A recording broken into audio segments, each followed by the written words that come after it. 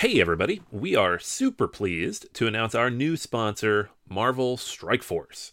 Marvel Strike Force is a mobile squad RPG that allows you to battle with your favorite team of superheroes and supervillains in a fight to save the universe against threats like Doctor Doom and Apocalypse.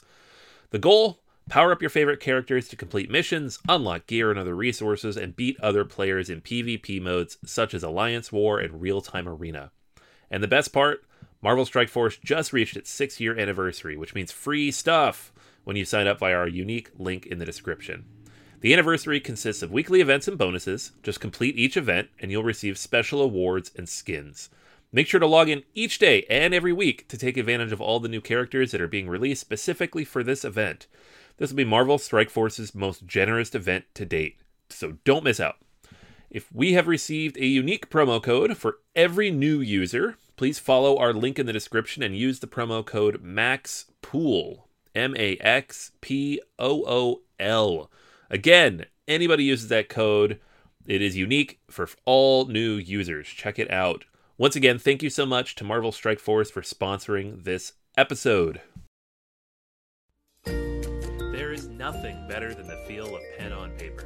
That little bit of resistance pushing back at me as I save my thoughts in a notebook. For years, I've looked to replicate that feeling on an iPad. But it's never really been the same, at least until I discovered Paperlike. The surface of the Paperlike is coated using nanodots, tiny microbeads that are designed to add superior stroke precision when you drag the Apple Pencil across the screen. The latest iteration of Paperlike is manufactured in Switzerland using high-quality plastic foils that are designed for maximum picture clarity. These foils are developed exclusively for Paperlike products. Every Paperlike comes in a set of 2, so you'll always have a spare in case you need to replace it. Within a few weeks of applying Paperlike to my iPad Pro, my Apple Pencil is getting more use than ever. Taking notes, journaling, tapping through show notes, you name it. I feel like I'm realizing the true potential of the touchscreen without sacrificing my love of pen and paper. To pick up your Paperlike, head over to paperlike.com/BGA, click Buy Paperlike, and select your iPad size. Ready to do more with your iPad? Head over to paperlike.com/BGA to get started.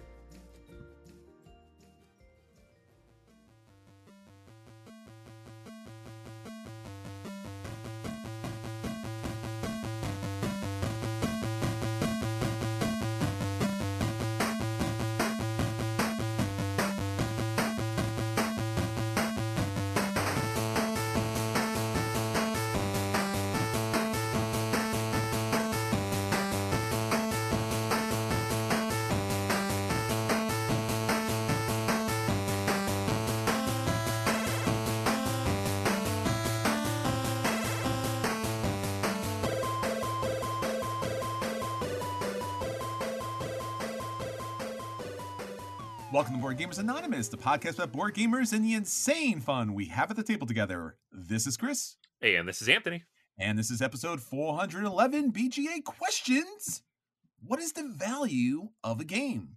We like to thank all our Patreon backers for helping us bring you a brand new episode. All right, friends, we are back, and we are questioning this week, what is the value of a game? And maybe possibly, is there a formula that you use in order to determine whether a purchase is worthy of being made, so to speak? Yeah. Like, how do you... I mean, I'm interested in knowing because I don't have one at all. And we were just... might have one inside somewhere. Maybe. I don't know. We were just talking about this before we started recording because I recently renovated my basement and now I'm like putting shelves down and taking stuff out of storage. And I can't keep everything because there's just a lot of stuff that's just like carryover from the previous house or review copies or whatever. And I'm looking at all of it and I'm like, I don't know what to do here. like all that advice I gave everybody on the collecting and culling episode 2 weeks ago. Now I'm staring at it. I'm like, I don't want to do that though. I like all these. So the value, having a formula would be great because then it's numbers. I'm like, well, it's quantitative. The spreadsheet tells me I have to get rid of it. So I got to get rid of it.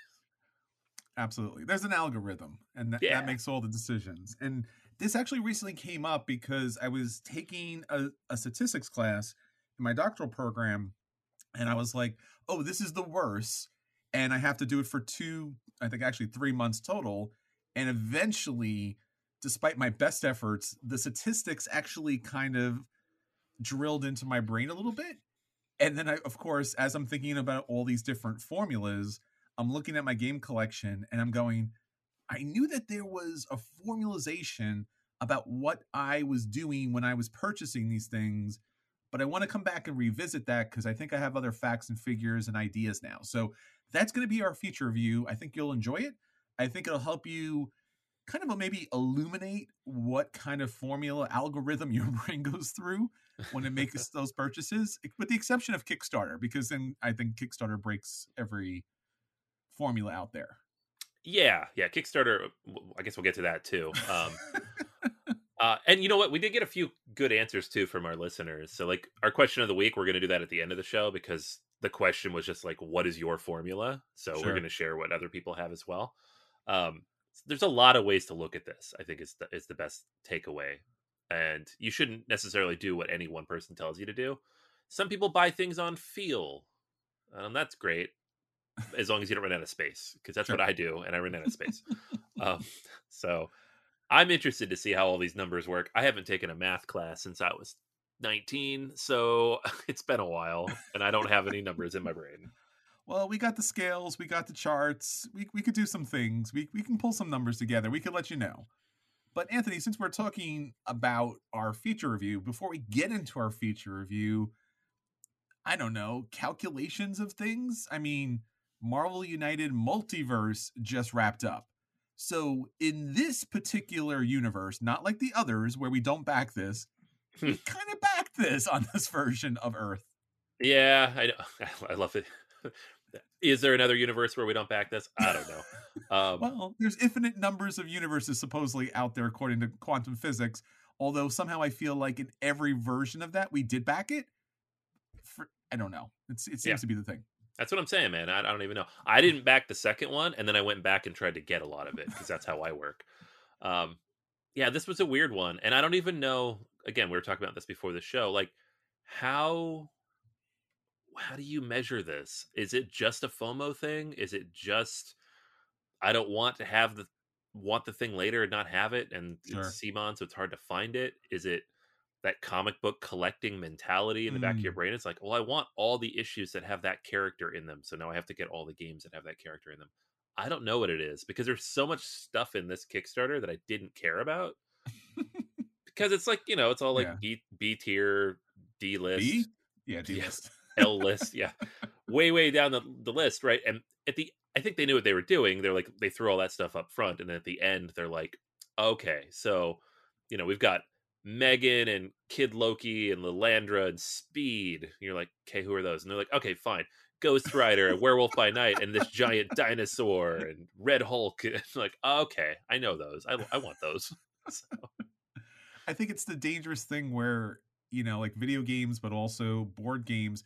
Board games used to have this really weird, bad relationship with, IPs where like, you had like, oh, if you liked the thing, Monopoly made a version of it. So you almost like kind of got some pushback. Anytime someone was like, hey, do you want to play a game based on that IP? You're like, it's a Monopoly. It's a mass production. It's bad. It's terrible. I don't want anything to it. And that was a very healthy way to exist for a while, because you were picking games based upon like really cool quality mechanics and some really thin themes, but good themes, but more or less just kind of like not hardcore themes. And now what we have is, the scariest version of all, which is IPs that everyone loves and good gameplay. So now like it's like you were eating healthy, it was like health food and then junk food, and somehow they put them together, and it's incredibly painful and dangerous now at this point. Yeah. Yeah, it's tough. You often have described this game as potato chips, and that's what it is. Yep. I want more potato chips. I want different flavors of potato chips, and eventually I'm gonna get heart disease and have to stop eating potato chips. But for now, I'm good. This is one of those ones that we've done 3 years of this now. Yes, it's like it's gonna be 3 shelves in my basement, which is premium space. So if they do it again next year, it's just gonna have to be like, well, I can't. I just can't. There's nowhere to put it Yeah. unless they do Star Wars, and then I'm at Oh, dude, we just said not. Don't tell them things. yeah. But I kind of want it. So No, we'll have to buy all those things if you tell them the things. it's fine. I'll sell all these random things I don't know what they are from the multiverse.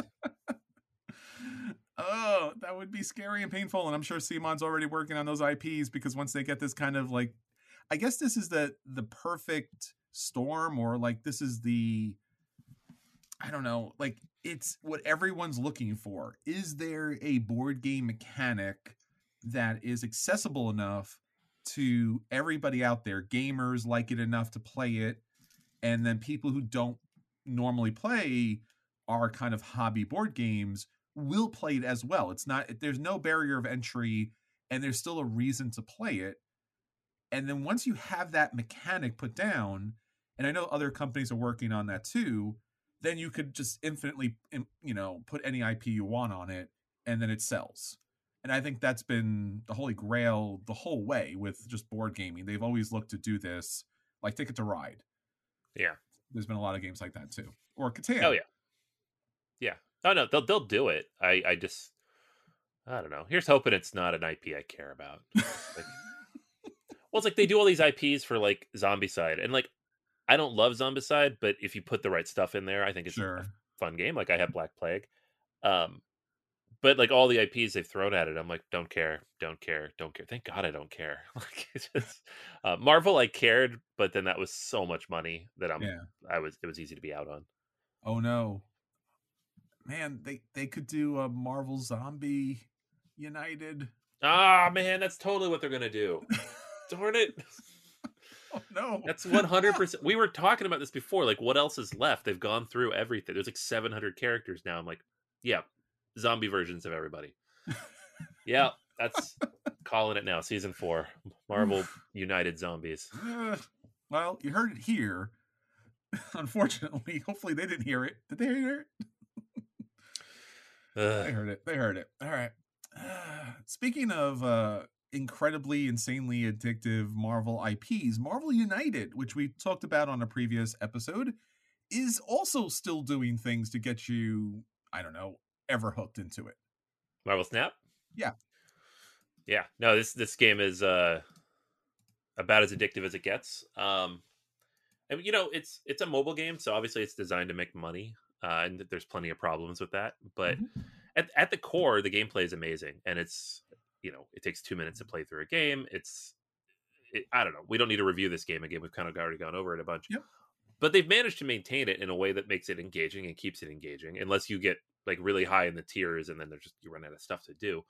Um, I don't know. I've been having a blast with it. I wish the top end cards weren't so ridiculously hard to find, Sure. but Yeah, I think it's going to be. I mean, I still play it. I play it every day. I think it's a lot of fun. It's got a lot of those kind of basic Skinner box triggers where you're always upgrading cards, you're always getting new bits, you're getting money, you're getting tokens, things like that. And if you are really in love with the game, the cost versus what you get from the cost benefit analysis, it's actually pretty good. They give you a lot of yeah, stuff for the amount of money that you put into the game, and there's a lot of ways to play. And it does have that kind of really bad, as you mentioned, Anthony, like that kind of MOBA mechanic where it's like, hey, here's all these new characters, they're awesome, and they're pretty much kind of somewhat broke. And then by the time they become available to everyone, through regular playing means, they, they incredibly powerfully just water them down to the point where they're like, oh, they're just okay now. Like now they're ready for normal play instead of like purchase, which makes them like an auto kill. yeah, yeah. That is a little annoying, I will say. And I went in right away, and I got the Zabu card Zabu, yeah. in the last season. And I built a deck around that, and I played that deck for the entire month. And I feel like I won like 80% of the games I played because it was so powerful. Yeah. Like it just that combined with Sarah, and you could throw down like every card in your deck on the last turn of the game. Silver Surfer too. Yeah, Silver Surfer the season before that. Yeah. And they nerfed it like the day after the new season went up. So as soon as you couldn't pay for it anymore, they're like, and it's less powerful. Now it's Yes. tier 5, and you're going to get this as a pull on a collector's box at some point. And just be like, well, that sucks because the card's no good Oh, anymore. Um, I do find that a little annoying. I know why they do it, and I get it. And I had fun playing with it, but I feel bad for the people who now don't get to play the best version of that card who sure. never paid for it. So It's true. I don't know. Yeah, once this new, new selection of cards come out, the Living Tribunal, Oh my where gosh. it takes all your points and equally divides it into all three sections. If you've played any level of Marvel Snap, or you've seen any TikToks, YouTube videos about this, like, people are brilliant and they have come up with ways to just land, and I mean this, like, thousands, right? Thousands, Hmm. tens of thousands, hundreds of thousands of just points in one section. And now that you'll be able to split that up amongst the three, I don't feel like that's going to end well for anybody. No, no. Lots of long plus super powered decks with Onslaught, and it's Black gonna go, Panther. or Odin. Yeah. Yeah, it's gonna be bad. Yeah. So good times. A lot of Yeah. good times in the Marvel universe, and it seems, at least from our perspective, our very limited perspective, Snap and United is doing more good and been better, I guess, than this last MCU, phase. So Marvel's It's still true. happening. I know. It's funny. I never thought I'd see the day when like video games and board games would outperform the MCU, but it's happening. It's happening. And you know what?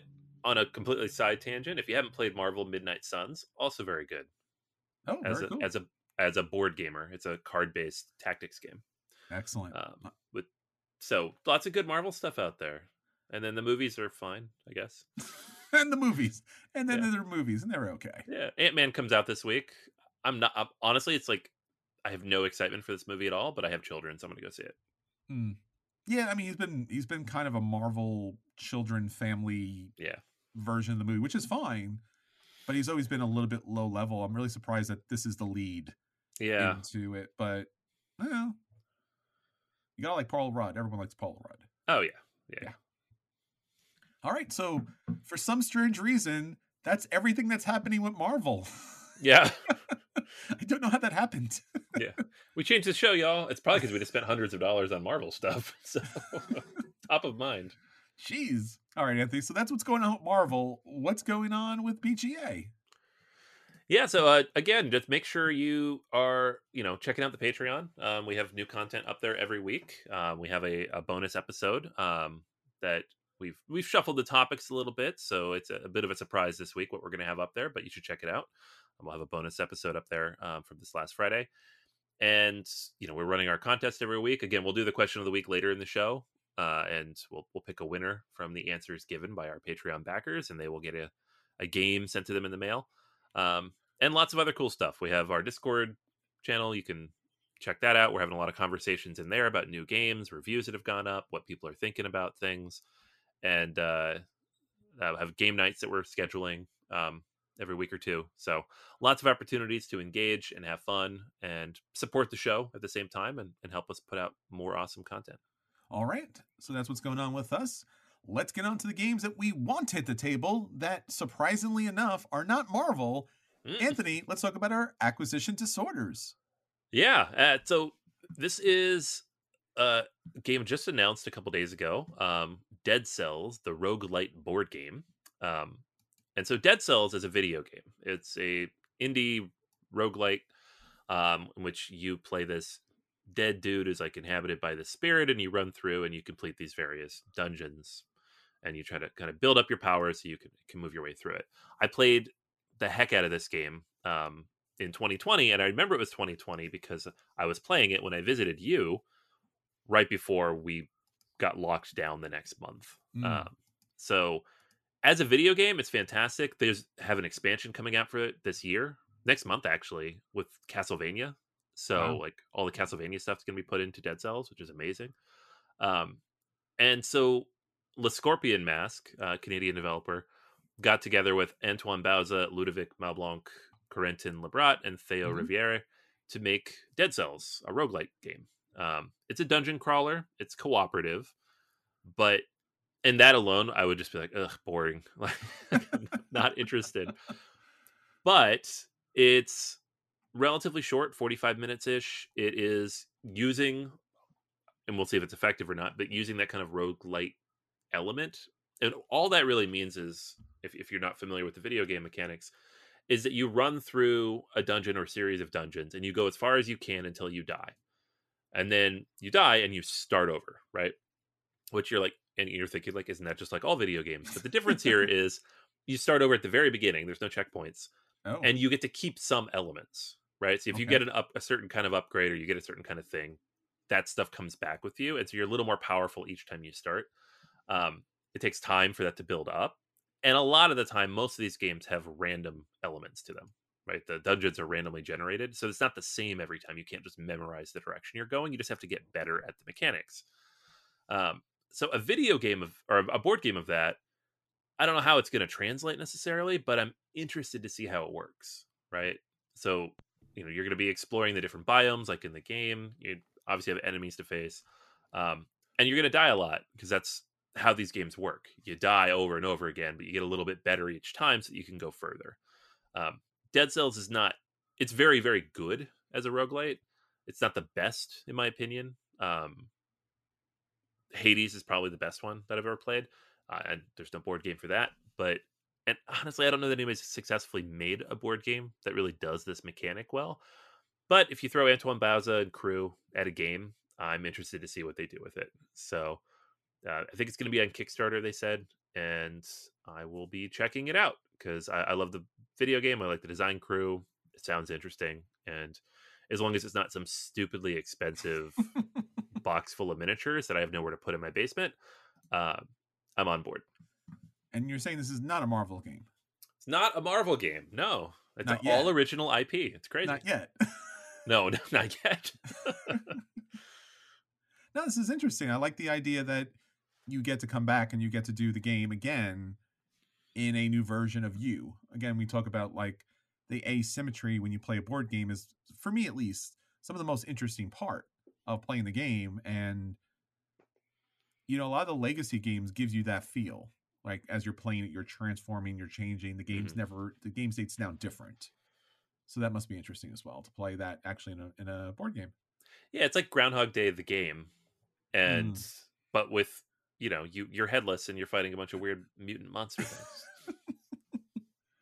Fantastic. All right, so I'm looking at another Kickstarter campaign. This is Chomp, Sail, Couture, and Mindspace. Full small boxes, 4 big games, 4 unique experiences. This is currently a Kickstarter campaign. It's 4 games, and it's being produced by All Play. This is formerly known as BoardGameTables.com. Probably BoardGameTables.com, best known for their board game bags. I'm sure that was something that they didn't want to be best known for. I think they wanted to be best known for their board game tables. But they recently changed their name to All Play, and they previously had released 4 small boxes. I think we saw them at PAX Unplugged, that a whole bunch of small games in play. Typically, I kind of somewhat usually avoid these kind of small games because time at the table is essential, and we'll talk about that, in our future review about how do you figure out whether a game is worth your time. But these games seem to be upgraded from their last 4 games. So let's talk about them. So Chomp is a dinosaur game, which is pretty cool because I like dinosaurs.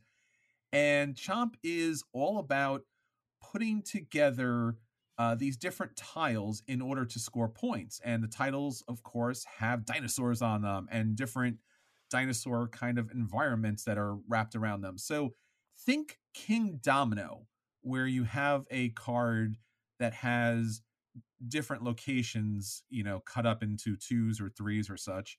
And then you align it with the rest of your tableau of these cards, and then it allows you to put together a number of the same type of dinosaur so that you can score additional points, because not only are you drafting those cards that give you those kind of opportunities to line up particular dinosaurs, but you're also lining up opportunities to pick up a score card instead.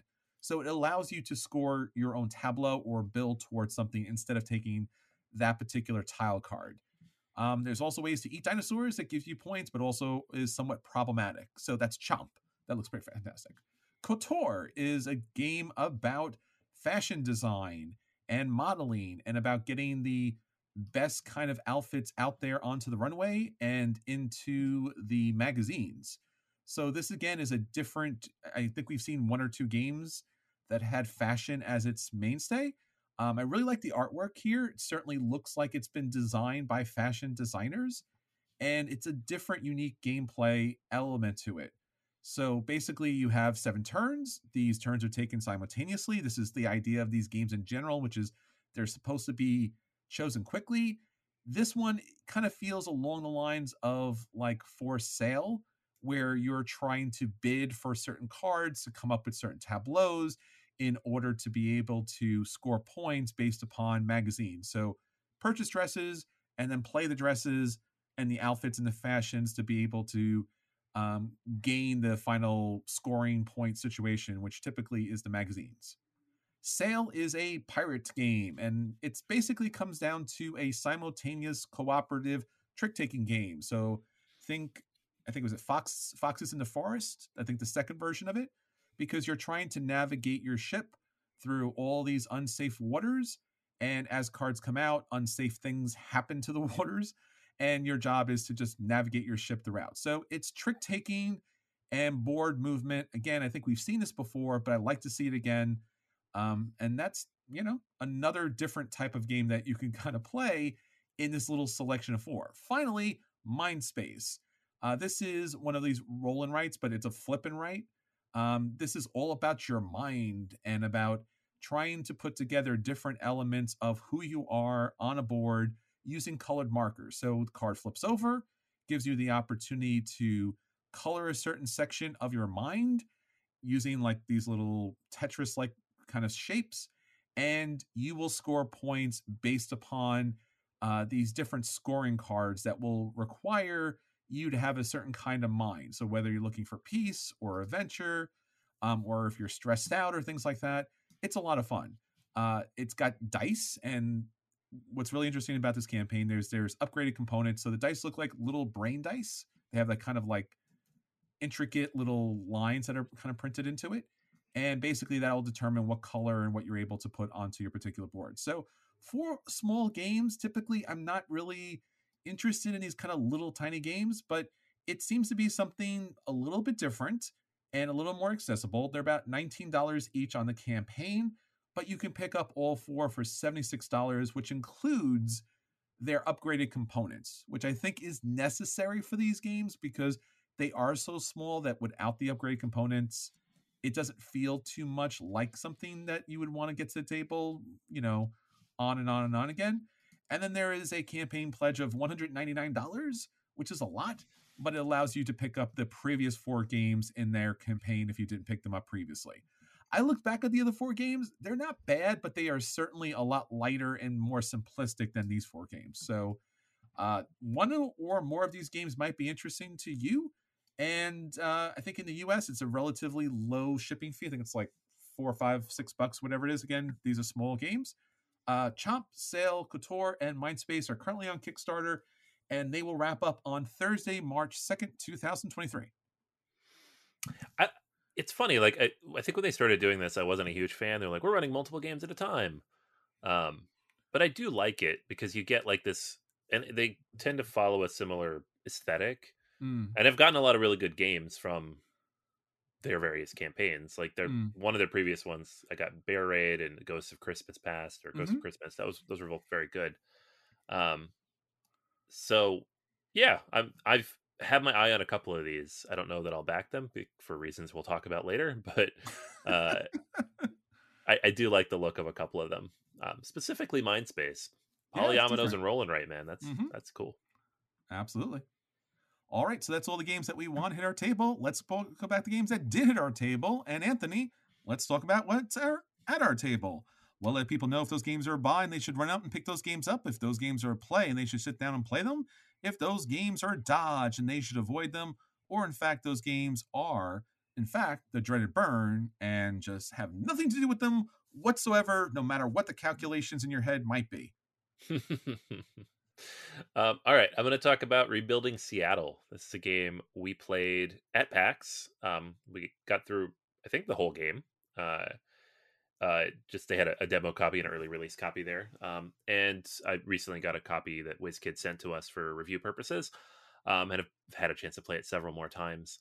Um, so the theme of this game is that it's 1889 or after 1889, I guess, the Great Fire that destroyed Seattle, effectively, right? So you are now a city planner, and you have to rebuild the city.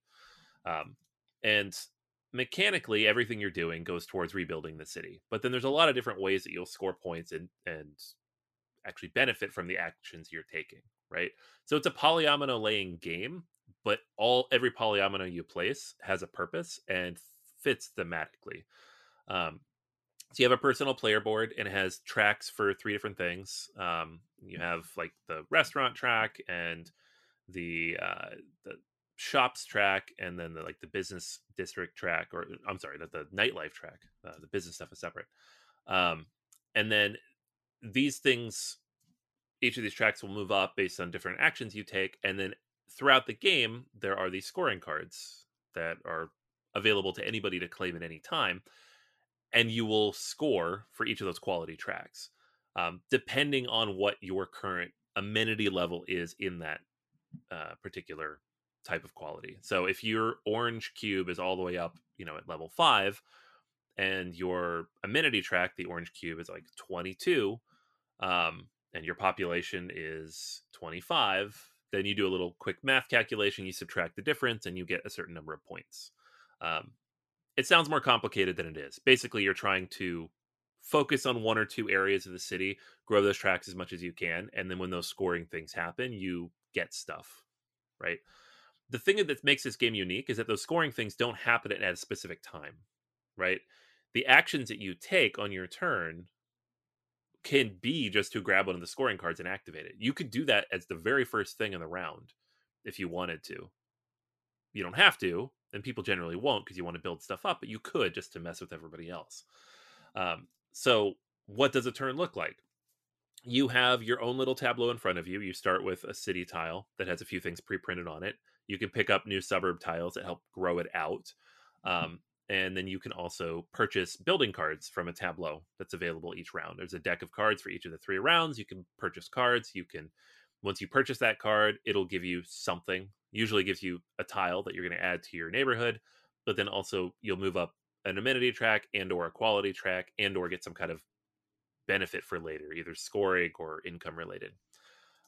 You can also activate one of your laws. Each player board, and they're all asymmetrical, has 3 available laws. You can activate one of them per round, and these are all just more powerful things you can do. So you can gain money or gain points or add tiles or get extra stuff. It depends, right? The different types of things you can build are interesting, right? So you have ones that match each of the 3 quality tracks that'll help you move up those tracks for generating points, or move up the amenity track to actually activate them better. But you also have the green income track or income tiles. If those are in your tableau at the end of the round, you get additional money for the next round. You have the yellow expansion tiles that will allow you to place more suburbs out when that scoring card is activated. You have the gray university tiles that allow you to reduce your population. Uh, a big part of this game is balancing out population with amenities. If your population is higher than all of your amenities, you may not score when any of those things happen. So you need to keep them as close as possible. And population grows each round, right? So if you start at 11 and then you add 12 the next round and then add 12 the next round, and you never lower it, you're going to have a hard time getting those amenity tracks high enough to actually score anything. So you need to take certain actions that will lower your population. One of those is to send people to college, right? It's to give them a degree and then they go off somewhere else. There's a lot of other ways you can do it as well, but that is one of the more efficient ways to do it. So you balance all these things out. You take these different buildings. You don't know how many actions you're going to get in a round because the round ends when all 6 of these scoring cards are taken by anybody at the table. And then you do that 3 times around and you see who has the most or the highest score at the end of the game. The thing that makes the game interesting is how closely interconnected all these things are, right? Like you're not just grabbing polyominoes from a draft and placing them into your tableau and trying to fill in space. You are trying to balance which type you get, when you get it, and how it impacts your personal strategy, right? If you're going for like a university strategy where you're like, I'm not going to build a bunch of stuff, I'm just going to kick all the people out of the city, right? I'm going to keep the population low. Then anytime one of those university tiles comes up on a card, you want to grab it because the cards are limited. If you're trying to push up one quality track as high as you can, then you need to make sure that that amenity track is also up because they don't always correlate. The cards that push you up the quality track don't also push you up the amenity tracks. You need two separate types of cards. So the engine you build will depend on what cards are available and what other people are doing. And there's a lot of competition for those resources and elements, right? So you have to be a little flexible at the same time. I found it very interesting. I immediately had fun with it. The reason I was originally interested in the game is because I'm from Seattle and it says Seattle on the cover. It has like these landmark tiles you can build later in the game that are worth a bunch of points that represent all the landmarks of the city. So like the stadiums and the Space Needle and Pike Place Market, all that good stuff. But it also turns out the game is very good, right? It has polyominoes, which I love, but it uses them creatively and interestingly, which I'll admit not every game does. Sometimes a game has polyominoes to have polyominoes. But this one, it really does it in an interesting way. And it's relatively quick, right? It's only 3 rounds. Yeah, there's no like set time limit because if nobody takes those scoring cards, then the round just keeps going. But eventually people run out of money and they have to take the cards. Um, I would say, you could realistically play through this game in an hour. Like once people know the rules, like it's pretty quick. And playing it solo, which I've done a few times now as well, it's like a 30-40 minute experience, which is pretty much the sweet spot. So I really enjoyed this. I liked it a lot when we first played it. I like it even more now that I've played it a few more times. So this is a buy. You should definitely check this game out. It does interesting, unique, and new things with familiar mechanics, and it has just the right balance of length to it. Right, at no point are you going to get to a point where you're like, I can't do anything interesting. You can always do something interesting, and as soon as you run out of things to do, it's time to move on to the next round, and then a bunch of new interesting stuff comes out again. So, Rebuilding Seattle, great game. It's out from WizKids. I believe it's out either this week or next week, and highly recommended. Yeah, I had a lot of fun when we played this at PAX Unplugged, and I was really taken back by how ingenious all the different mechanics were kind of integrated together so that nothing really felt superfluous at any point. It all just blended together, made a lot of sense. You're cleaning out land. Some of those land locations have different benefits to them that you want to keep available because it's available for everyone in Mm. that particular city. So you don't want to cover up all those valuable landmarks and things that are there. And yet at the same time, I guess because of infrastructure and you have to build buildings, it does cover up those things. So that was a really interesting kind of push and pull mechanic because you score points off those different icons, but at the same time, you see that juicy real estate go out there and you're like, oh, I can build a big gigantic building out there and score all these points, but I'm going to lose points because I'm covering up stuff that's valuable to the citizenry. Oh, it's a kind of push and pull. And then you have your laws.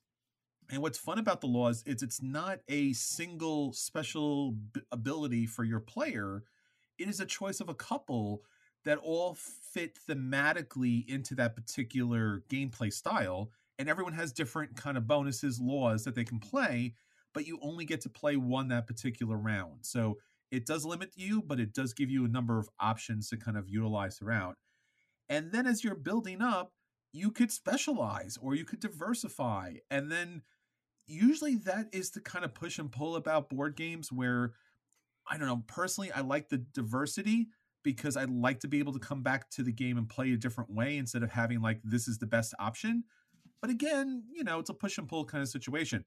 But what you're able to do in this game in order to ensure that your strategy might be more, advantageous than anybody else's is you have that situation where kind of, I guess I would look at like maybe Roll for the Galaxy, but I guess it's more particular for Race for the Galaxy, where you pick up those scoring markers. So if you know you need a certain thing at a certain time, you can score it. If you see someone else is building up a certain track, you could take that turn to activate that before they're able to kind of build up their particular section to the value where they would score a lot of points. So there's a lot of player interaction for what would seem like, multiplayer solitaire because of those particular actions that come into play to score points and those markets that you're trying to pull the tiles from and those giant tiles too, which are a lot of fun and trying to squeeze those into your particular areas. I really enjoyed this game. I think after we played this, or actually during play, I was like, I'm buying this. So yeah, when it becomes available, I'm picking this one up. It's a buy for me as well. Yeah, it's a great game. It kind of came out of nowhere. I kind of knew about it because of the name Seattle, like that was in there, but I didn't know anything else about it. So it was really glad we stumbled across it at PAX because it's a great game and you should check it out. Absolutely. Well, a game that popped up on my radar again, in particular, because there was a recent announcement that Azul, the board game, is coming out with a mini edition. Not super mini, but definitely mini. So it's going to be in a little kind of, I guess I would say little, but it's going to be in like a large tuck box kind of situation. And the tiles are smaller. The tile placement areas are smaller. The boards have an ability to kind of lock the tiles in, so it's almost like a travel version of Azul. So I was like, oh yeah, I remember Azul. We played this all the time until we stopped playing it. So I wanted to bring this out to a new audience. I brought some new players to the table who've never played games with me before. And in particular, the Azul that I like the most, and I know I'm alone on this, is Azul Stained Glass of Sinatra. This is create beautiful windows with colorful glass more efficiently than anyone else. So basically, if you played Azul, it's about selecting tiles from these different tile locations, and you're going to have 4 tiles in each of the sections. You're going to pick a tile, and when you pick that particular tile, you're going to take all of that tile that's available, and you're going to play it on your player board, and it's going to score points. That's the basis for Azul amongst its many iterations at this point. Azul, the stained glass version of it, has really beautiful little stained glass pieces. They're not glass, they're plastic. They almost look like Starbursts. Please do not eat them. They are plastic. Nonetheless, they are very bright and colorful and sparkly. And again, when you play a game that's all about an abstract selection game that you put onto a board, you want things to be as bright and colorful as possible. There probably is nothing more bright and colorful than stained glass.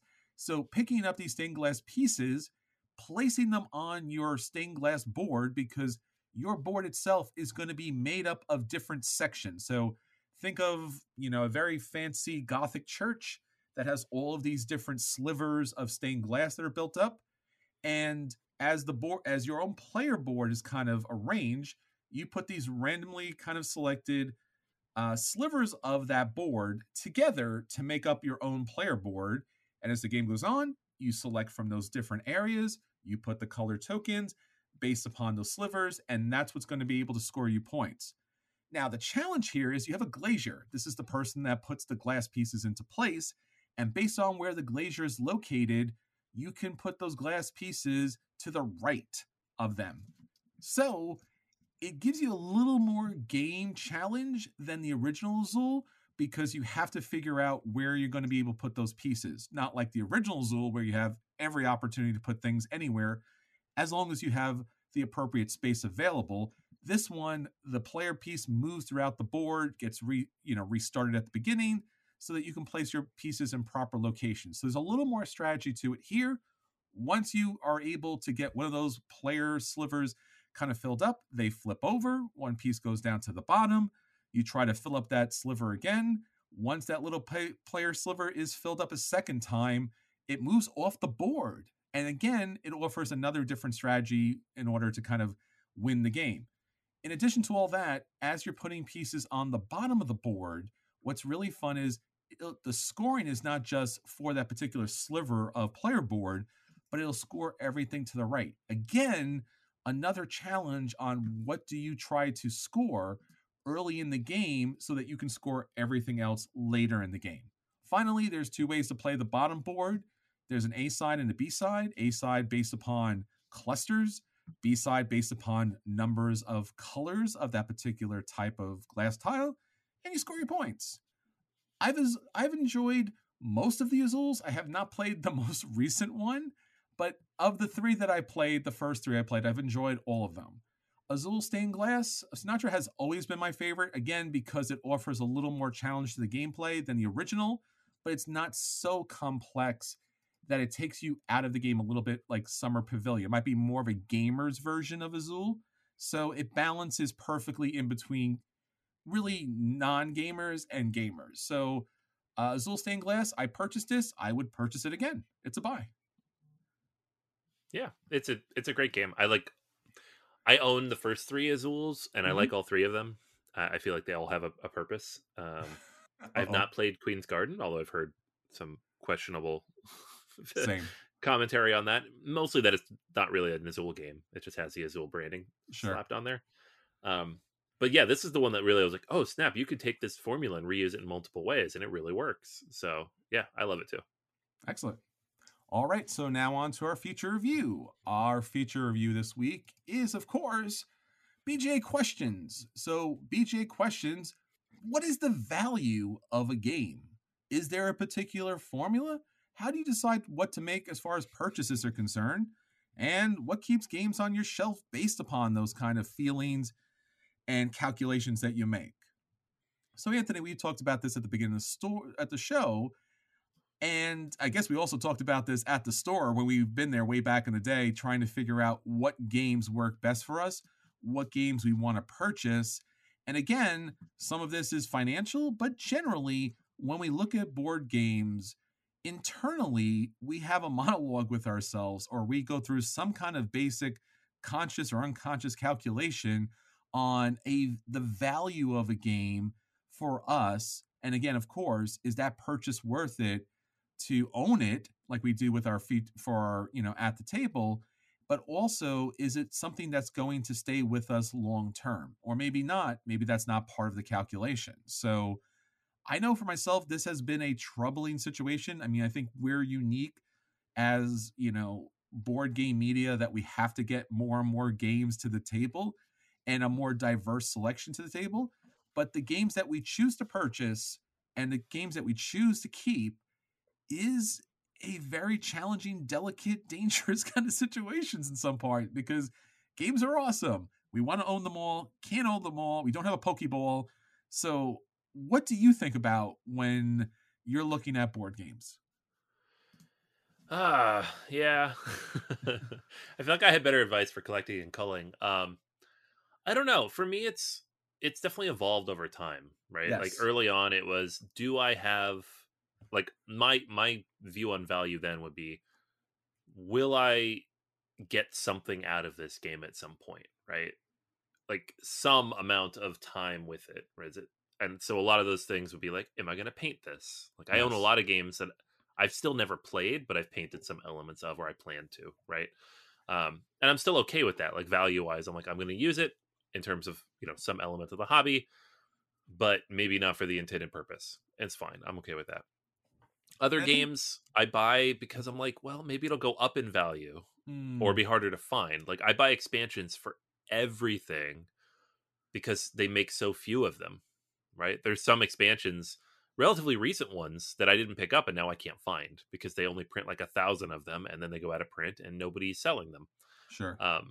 And so if I see an expansion for a game I like, whether I think I'm going to play it or not, I'm like, I'll just buy it, because then if I don't, I won't be able to find it.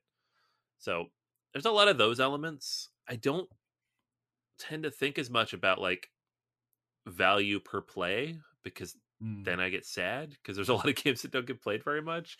sure. Um, but I'd like to more, just because there are a lot of games on my shelf that don't get played very much.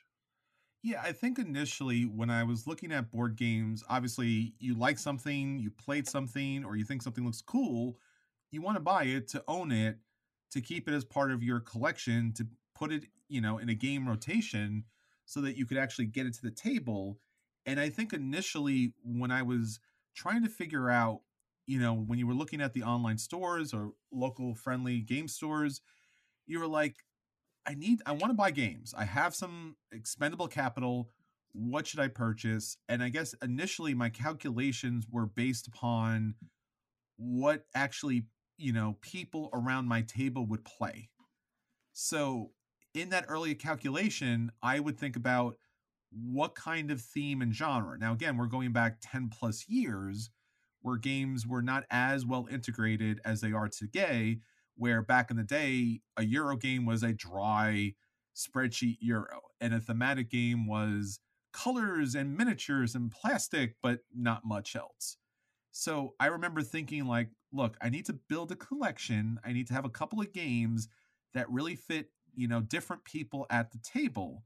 So when I was coming up with that kind of formula, is like, hey, do I own this type of IP, this type of genre, this type of mechanic? And getting one of each of these that would be available for the different game players at the table was essential. So my formula was always based upon who was going to be at the table and would they play this game. And that worked for maybe about 5 minutes until I realized that in the end, you can't predict what people will like to play. And if people like to play a certain IP or genre or theme, it's not necessarily they want to play it in board game form. Again, talking sometimes 10 years in the past, board games were not as, I guess, expansive and as integrated in society. So it was like, all right, cool. I own a bunch of different themes which I kind of like, or a bunch of different mechanics which I kind of like. And this idea of purchasing for the game table didn't really work as well.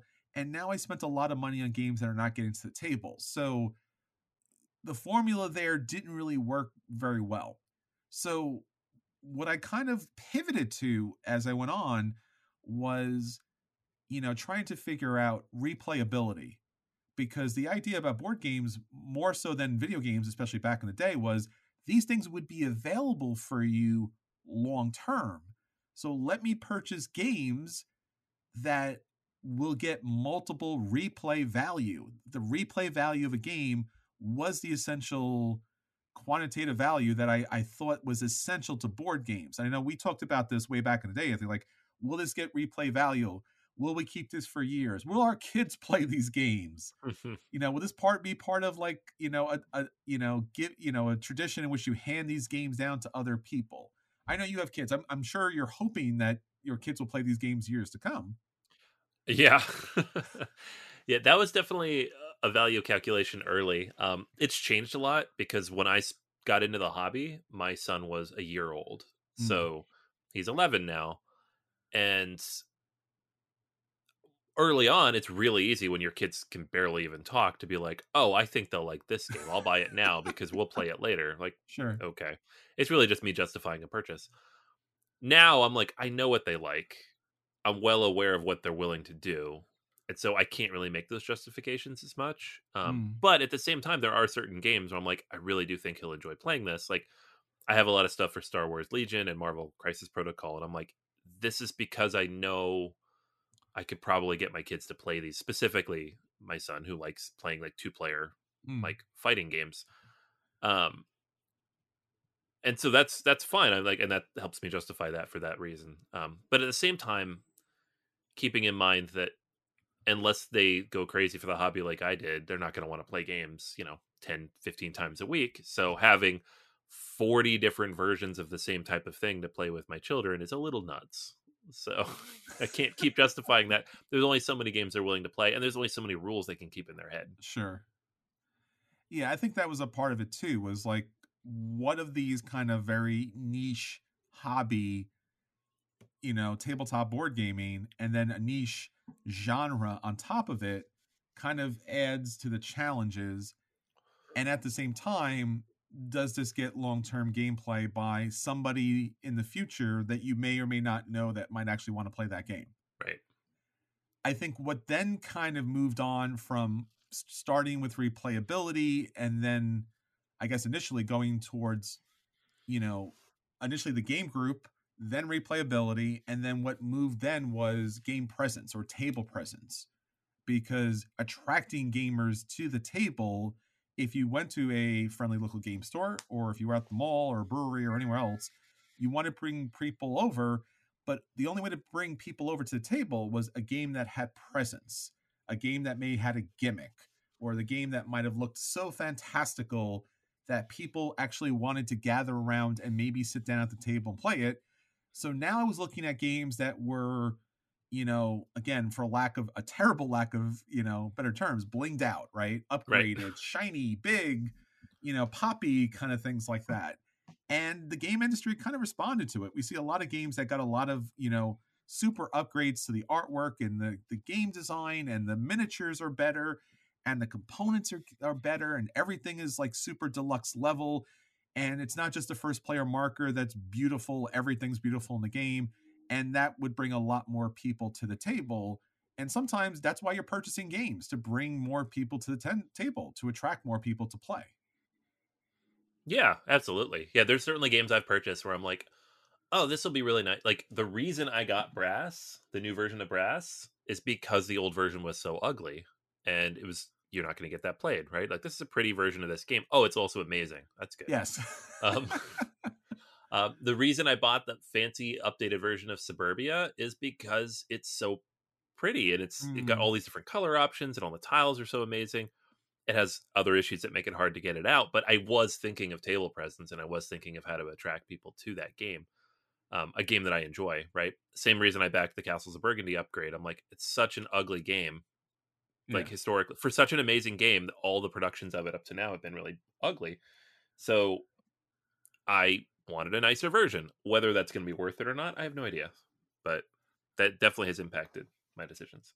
Yeah, I think so. And I think the same thing for me too. I think there's so many games like that that you purchase because you think it would be attractive. It has that kind of appeal to it. I think Everdell initially, even without having played the game, it has this giant tree, which when you actually play the base game, it's like, this is not really very functional because the meeples fall off and anything, but it has a giant tree. Or you play Photosynthesis. That's another game that looks really attractive, another tree-based game. Or any of those games that have like giant miniatures on it. Because again, when you play board games, when you play games that have like significant strategy and depth to them, and you watch other, either yourself or other people play it, they're usually, their head is down. They're really engrossed in the game. There's not a lot of waving of hands or just explosive reactions, because you could tell on some level that the thematic gameplay was enacting inside their mind, but you weren't seeing it on the table because the table board was any number of of shades of beige and shades of green for some particular reason. So it's just like, it's here. The theme is here, and the board, you just can't see it. You have to engross yourself into it. You have to like, create a wonderful vision. And now you have beautiful, gigantic, shiny kind of components. Like we just talked about Azul. Like, hey, these things look like, starbursts. They're so bright and colorful. I want to play this game now. Like, Mm-hmm. yes, the toy factor. The toy factor got you. And Oh I yeah, think I think that was a lot of reasons why we picked a lot of those miniature games up, because the toy factor was so high. Like the Funkoverse, again, beautifully painted miniatures on the board that you could play with, or any number of games. So that was something we had not seen historically, but it was something that like really blew up. yeah, yeah. That's definitely. I went through my phase of toy factor. Yes. And again, we just talked about backing Marvel United, which is definitely toy factor. Mm-hmm. But I also feel like I've toned it down a lot, because at a certain point, you only need so many toys, right? Yeah, I think the X-Wing miniatures game, which I think is now just called X-Wing game or X-Wings miniatures. I think that toy factor was almost like, hey, I could own this and justify it based upon the toy factor of it, even if I don't get the game played. Right. I have on my shelves downstairs, I have several miniatures from board games that some of those games I don't even own. Like I bought the Power Rangers, the original Megazord, the miniature, which is not that it's pretty big. It's like 8 inches tall. But I bought that on its own because it was an expansion from Renegade, and it's just on a shelf. And I have the dinosaur from the Batman Gotham Chronicles, and I have the Batmobile, and I have the throne from Game of Thrones. I got that off of eBay. Like these are just toys, effectively, but they are game pieces too. Um, some of those games I own, some of them I don't. None of them I've played. So it's definitely, they make some really cool stuff, and it's fun to have those things, but different reasons for buying them for sure. Sure. And I think then you and I, Anthony, both moved on at different points to more of a curated fashion of which we were doing collections. Hmm. So I think you talked about this many times about your Feld collection, trying to Yeah. collect all the Feld games. I still technically have them all until Marrakesh comes out, because I didn't back that one. But yeah, no, it's definitely like I've gone down that road. I have all of the Lacerda games. I've kept up with those. Um, there's certain things where just like I'd like to have them all. I have almost all the Rosenberg games, all the ones I like, anyways. Sure. So yeah, there's certain, and like I don't need all the Rosenberg games. A lot of them are very similar to each other. I just Mm, like having all of them, you know. Or Feld, like I bought Bruges at some point. I don't like Bruges, but it was a hole in that collection. yeah. So then it's a justification as far as like the collection or the collector in you to complete. There's a completionist. Yeah, And we've talked about that a lot too, that the calculation, like you said, would you have bought Bruges if it was just a regular game not made by Feld? Absolutely not. no, But because it was, the purchase is kind of substantiated based upon that collection that you're building. And I think we talked about X-Wing miniatures, Star Trek Attack Wing, a lot of those kind of miniature games kind of bring you into that. And I think Kickstarter does that too, because Kickstarter is very much an all or nothing kind of proposition. And we just recently talked about Marvel United, where I backed the whole thing just because I don't even know what to do anymore. Just yeah, because, like, I'm going to play this. I have not played this version because it's not available in retail. Not even the core sets based in retail, or some of the new gameplay modules are not available yet. So I don't know if I'm going to like them. So I have the other things. So I don't know, sunk cost fallacy. I don't know. Like, I'm yeah, already like waist deep in this. I guess I need to go a little bit further in this because, again, they've gotten smart over the years where, it used to be a time and place where the games didn't work. It wasn't reversible, right? You couldn't play a current game with the old components and the old gameplay. Now, that's not the case so much, especially with the miniature games. So this Marvel United, I may not like any of these, like you mentioned, Anthony, like these D-list characters, but there's equipment, yeah, but there's campaigns, and there's team cards that you could put into it for the previous stuff. And I think Simon always did this best, especially with Arcadia Quest, where I think we both backed Masmora, and oh it my was like gosh, yeah, neither one of us wanted that game, but they had the cards and had some figures that you could transfer over, and I was like, damn it, I have to yeah. back this now. I played the game once, didn't like it, took the miniatures and the cards out, dumped them in the Arcadia Quest box, and threw away the Masmora box because I'm like, I'm never gonna play this again. But I'm keeping the. This is the reason I did this. I knew Sure. it's the reason I did this. This is the value I got from this purchase, and now I'm done with it. So Yeah, and I think we talked about this too with the collecting and the culling.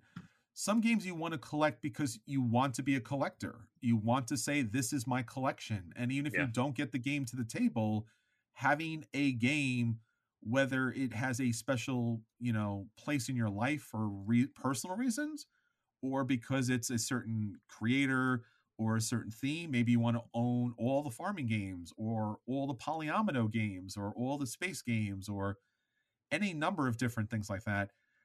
Or I guess all the games from a particular artist, like Ian O'Toole. I mean, just beautiful yeah, works of art, no matter what the game might be. Some games are not as great as the Vital Lacerda games, but it's Ian O'Toole artwork. yeah, So certainly that could be a rationale for a collection and the reason for a particular purchase.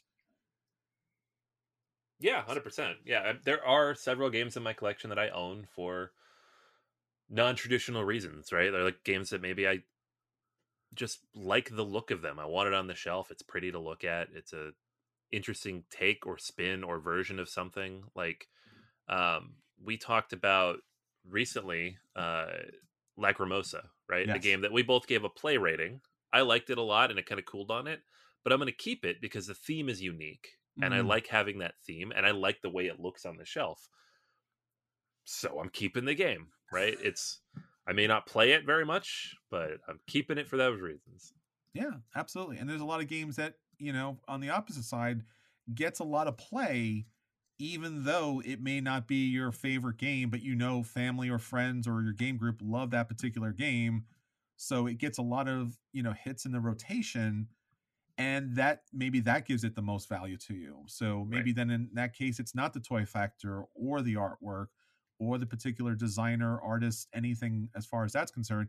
It just gets a lot of play. And then maybe if you have a banged up copy that's really well loved at that point. So a lot of different versions. And I guess, Anthony, when we talked about cultivating and curating our game collection, and obviously what we're doing here a lot is kind of, I don't know, justifying some of the purchases that we're making and trying to figure out personally, mentally, emotionally, and financially why we make the certain purchases that we make so that it's easier for us to justify or make smart decisions. Because I guess a lot of times you want to buy a game because it's on sale, and you figure, and I did this one point way back when. I'm like, hey, a movie ticket's 15-20 bucks.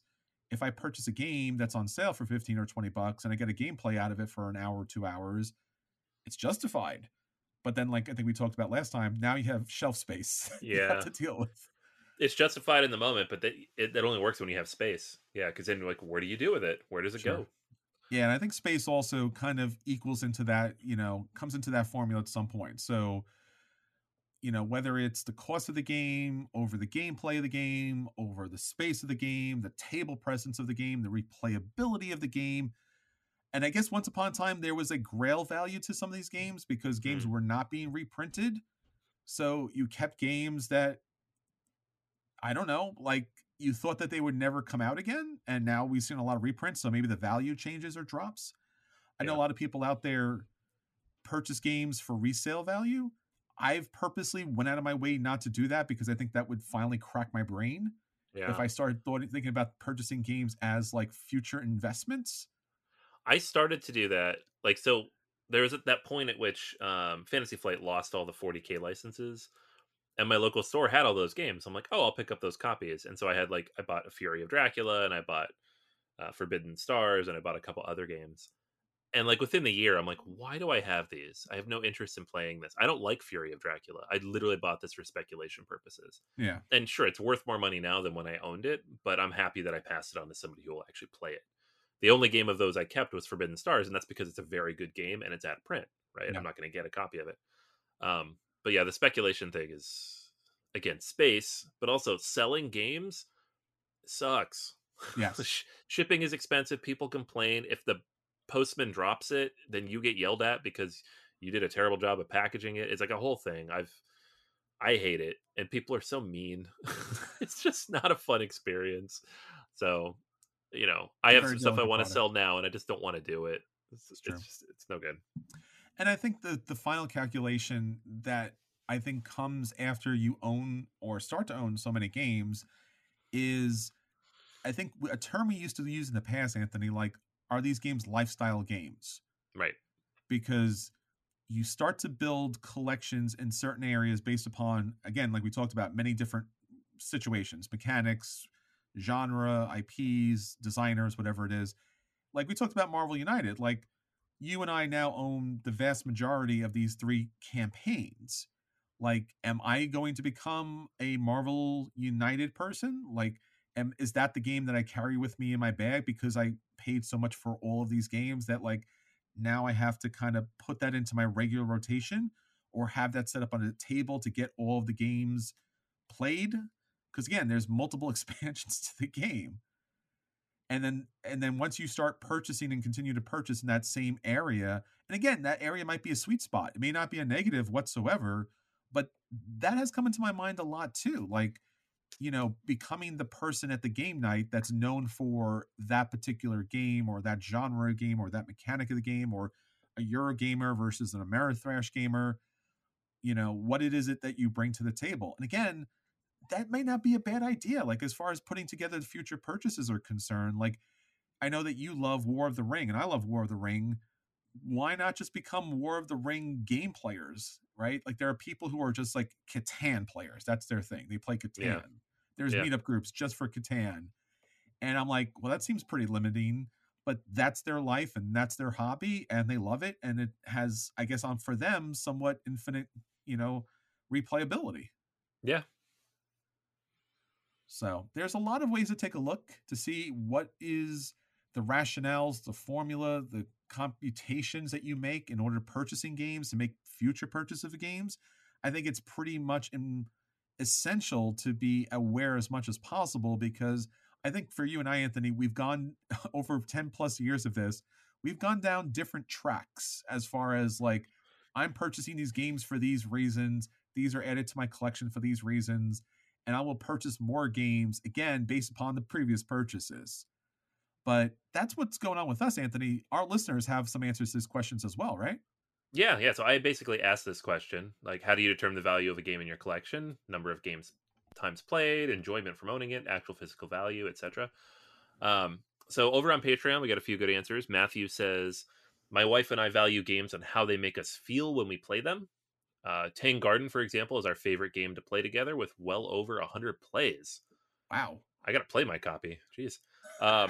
It was our first major Kickstarter as well, so there's a memory of that.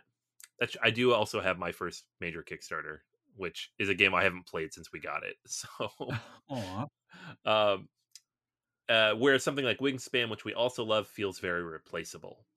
All that being said, I will never sell my Colossus edition of Mosaic because I will never be willing to pay the retail for that now. Fair enough. Yeah, there's plenty of games like that you got a good deal on Kickstarter you can't sell. Our good buddy Drew gives a very complex formula. So thanks, Drew. Value equals CF times 0.80 times RF plus 0.20 times PF. So he's got variables in here for cost factor, rating factor, and play factor, and then mentions that if a game is has more value, if he could sell the game for more than the value of what he rates it, then he will try to sell it. Which is, hey, I love math. I would love to have something like this. It would just tell me what to get rid of. I wouldn't have to think about it. So good on you, Drew. I might try to see what happens if I punch those numbers in. This is what I'm saying. Whiskey Punk says, personally, the value of a game is how much I enjoy it and how much fun the game group gets out of it. Buying and selling, I would never sell a used copy of a game for more than the retail cost. I judge prices based on how much I'd be willing to buy a game for, and that's the price I'd sell it for. Nice. So very much just based on where your own personal values are in terms of buying and selling games. I'm with you on that. I'm not up for paying over retail on anything. And then Tom says, for me, the value of a game is the 3 E's, how much effort, energy, and expense I put into it. It can be how often it gets played, how much I bling out the game, either on my own or with a deluxe edition, i.e. Castles of Burgundy, Terraforming Mars, Big Box, how much time I take to dive deeper into the game. It all relates back to a 4th E, enjoyment. Ooh. So that's everybody over on Patreon. Again, these questions a week, they go up every Tuesday, sometimes also Thursday. If you are a backer at any level, you can answer these questions and be entered into our weekly contest. Absolutely. And again, thank you all for hitting us up on Facebook and Twitter and Patreon. Yeah. So congratulations to Tom, this week's winner. I'll be Nice. reaching out to you with our prize options for this week. And we'll take your formula and run it against our collection. Hopefully not cry at the end. Yeah. Well, yeah. This is the thing. I'm like, these are cool. I like these formulas. I want to try it. And then I'm like, I love it. I feel like I would create a spreadsheet, run through it, and be like, you can get rid of 3 games. I'm like, no. It's true, but I think it's more important for this one in helping us make better purchases for the future, right, by understanding the purchases we made previously. So, because again, I think it would be wonderful to go back to that kind of curated collection that all has meaning and value to us. And when we make purchases in the future, we make that based upon that value proposition innately, like initially, not just after the fact. We're like, ooh, oh no, ooh. Yeah. So again, thank you all for putting together those calculations. Hopefully they benefit you a great deal, and hopefully they can help you make purchases in the future. So until next time, this is Chris. And this is Anthony. And we'll save you all a seat at the table. Take care, everyone.